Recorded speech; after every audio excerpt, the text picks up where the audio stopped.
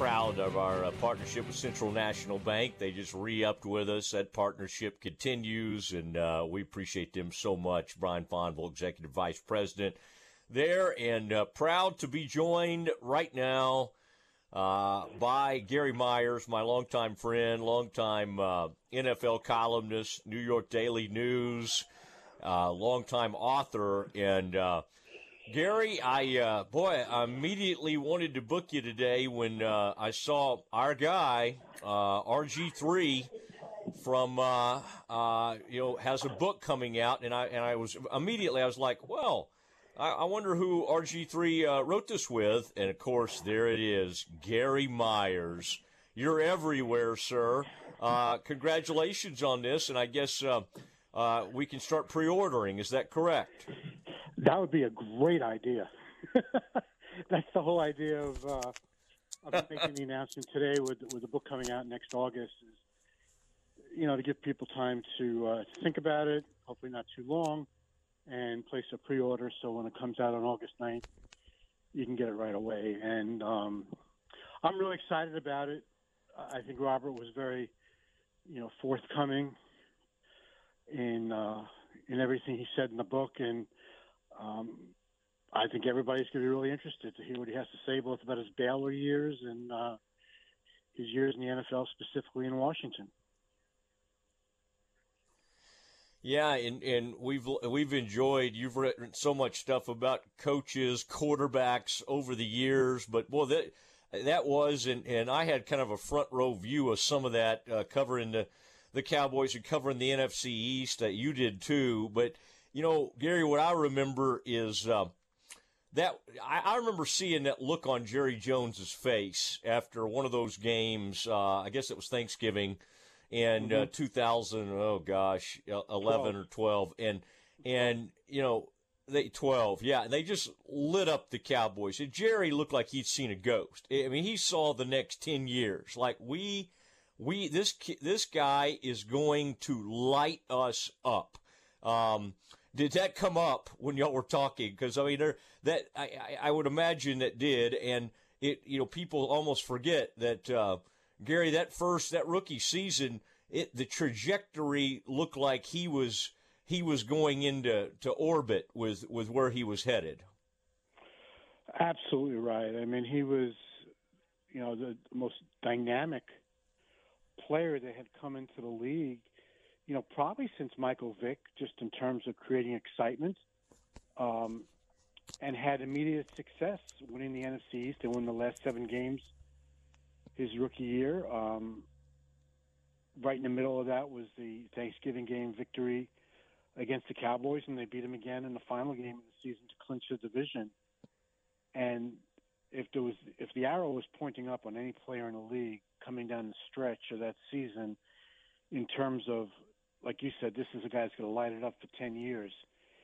It was RG3. And he goes into great detail about what happened with his knee, first in the Baltimore game and then in the Seattle playoff game, his rookie year, that you kind of cringe, reading it, because you really have to wonder, as he mentioned in his tweets today about the powerful coach and, the rich owner and stuff like that, whose interest was being served on game day against Seattle in the playoffs when he got re-injured his knee at the end of the first quarter. And I was at that game, Matt. I don't know if you were there, but I covered that game. And, from that crappy seat they gave us in the press box at FedEx Field behind the end zone, and he got hurt initially at the other end of the field, my immediate thought was he's done for the day because he can barely walk. And for some reason, they kept putting him out there until he tore his ACL in the fourth quarter going after a low shotgun snap, and it was never the same again. And you wonder why he was kept in that game with Shanahan trying to prove a point to Snyder, because Snyder forced a trade that Shanahan did not want to make to move up in the draft to get him. Robert was almost the innocent bystander in an incredible power struggle between the owner and the coach, and he might have been the only lasting victim of it because his career was never the same. Yeah, I'm very interested in this, and I think you will sell quite a few of these books in Central Texas. Our listening audience, huge RG3 fans, and Gary, those Redskins, or back then they were the Redskins, those Washington football team jerseys, RG3 jerseys, number 10, started showing up in Waco in surrounding areas like crazy back then. And so this thing had a chance to take off. But you're totally right. That was a mess between the owner and who also loved to get close to players, much like another owner we know, and in an imperious sort of, this Shanahan was such a strong, obviously with his background and what he'd done with the Broncos. He was a guy that was, there was destined to be a battle, and I'll be fascinated to see kind of what Robert's. Now, I'm curious, did Robert, and I know you can't share everything, but like even the medical stuff, moving forward from there, did there become a pretty large, as I recall, Gary, a pretty big tug of war between, Robert, maybe even his dad getting involved, and then what the Washington football team wanted to do I would imagine that's a pretty big part of this book. Yeah, I mean, he really resented Shanahan, he feels, pulling his father into this. Not so much on the medical stuff, but his dad apparently was interviewed when he was coming back from his knee surgery and said in an interview kind of matter-of-factly that he'd like to see his son run less and throw more because, that's kind of what quarterbacks do, and that's how they last in the league, how they, survive in the league. And, again, without giving too much away, there's just a really compelling passage in the book where with Robert sitting there, Shanahan insisted that Robert call his father and put him on the speakerphone, and Shanahan said, "We'd really like you to come to the office ASAP so you can give us your input on how we should use your son." And Robert knew that Shanahan was just grandstanding there. And, his dad refused. He said, "I'd love to come and watch practice and whatnot, but I'm not coming close to your coach's meeting room. That's none of my business. That's your business." And Robert really had hard feelings for Shanahan about trying to turn his father into the bad guy. And from my best of my understanding, his father commented, his father was not Lamar Ball by any stretch. And his father is a military guy who understood protocol and the chain of command. And he wasn't going to start telling a football coach how to use his son. I mean, parents do that in middle school and high school. Maybe sometimes they get involved in college, but rarely. It never happens in the NFL where a parent gets involved. I mean, we saw Odell Beckham's father tweet instances, showing plays or tape or whatever, where OBJ was open and Baker Mayfield wasn't throwing him the ball. You don't see that. I think parents, generally stay out of it when it comes to the NFL. And, from all my research, in addition to what Robert was telling me, I just don't see that his father became, a helicopter parent when it came to Robert's career in Washington. A lot of mistakes were made. I think when people read the book, they'll understand why Robert is so bitter about how both Shanahan handled him and, to a lesser degree, he doesn't hold the same animosity, although I would, towards Dr. James Andrews, who was the game day sideline doctor for the Redskins. I don't know if he still is, but back then he was. And, he examined Robert in that Seattle game after he re-injured his knee in the first quarter and approved that, he let him go back on the field. And as long as the doctor said it was okay and Robert didn't want to come out of the game, Shanahan was going to play him. And it was clearly the wrong decision. And blame can be passed all around on that. All you had to do was watch the game to see that he couldn't walk. no less, try to avoid, a pretty dynamic defensive pass rush team in Seattle. So I think he's got a lot of reason to look back and feel that he was mismanaged both by the coaching staff and the medical staff. And you can't help but wonder, what could have been. I mean, that was the second ACL surgery he had on that knee, as people in Waco know that he had a similar surgery when he played at Baylor. And he bounced back to the point that he won the Heisman Trophy 2 years later, and then was, the best offensive rookie in the NFL the year after that. But there's only so much abuse, a knee could take. And I think what happened when he did tear his ACL late in that game, I think that was about the limit on what he can handle. Talking to Gary Meyers, New York Daily News, longtime columnist, NFL columnist there. Let me just throw in there, former New York Daily News. I know. Okay. I know you're not. I was just giving your credentials. Don't cut me off when I'm trying to brag on you. No, I'd rather you say Dallas Morning News. People in Texas might remember me. That's right, former Dallas Morning News beat writer as well. And I'm fascinated also with that book because Robert seemed to indicate that y'all might talk some about the sexual harassment, some of the stuff that he may have picked up on there, but we may want to leave that as a tease.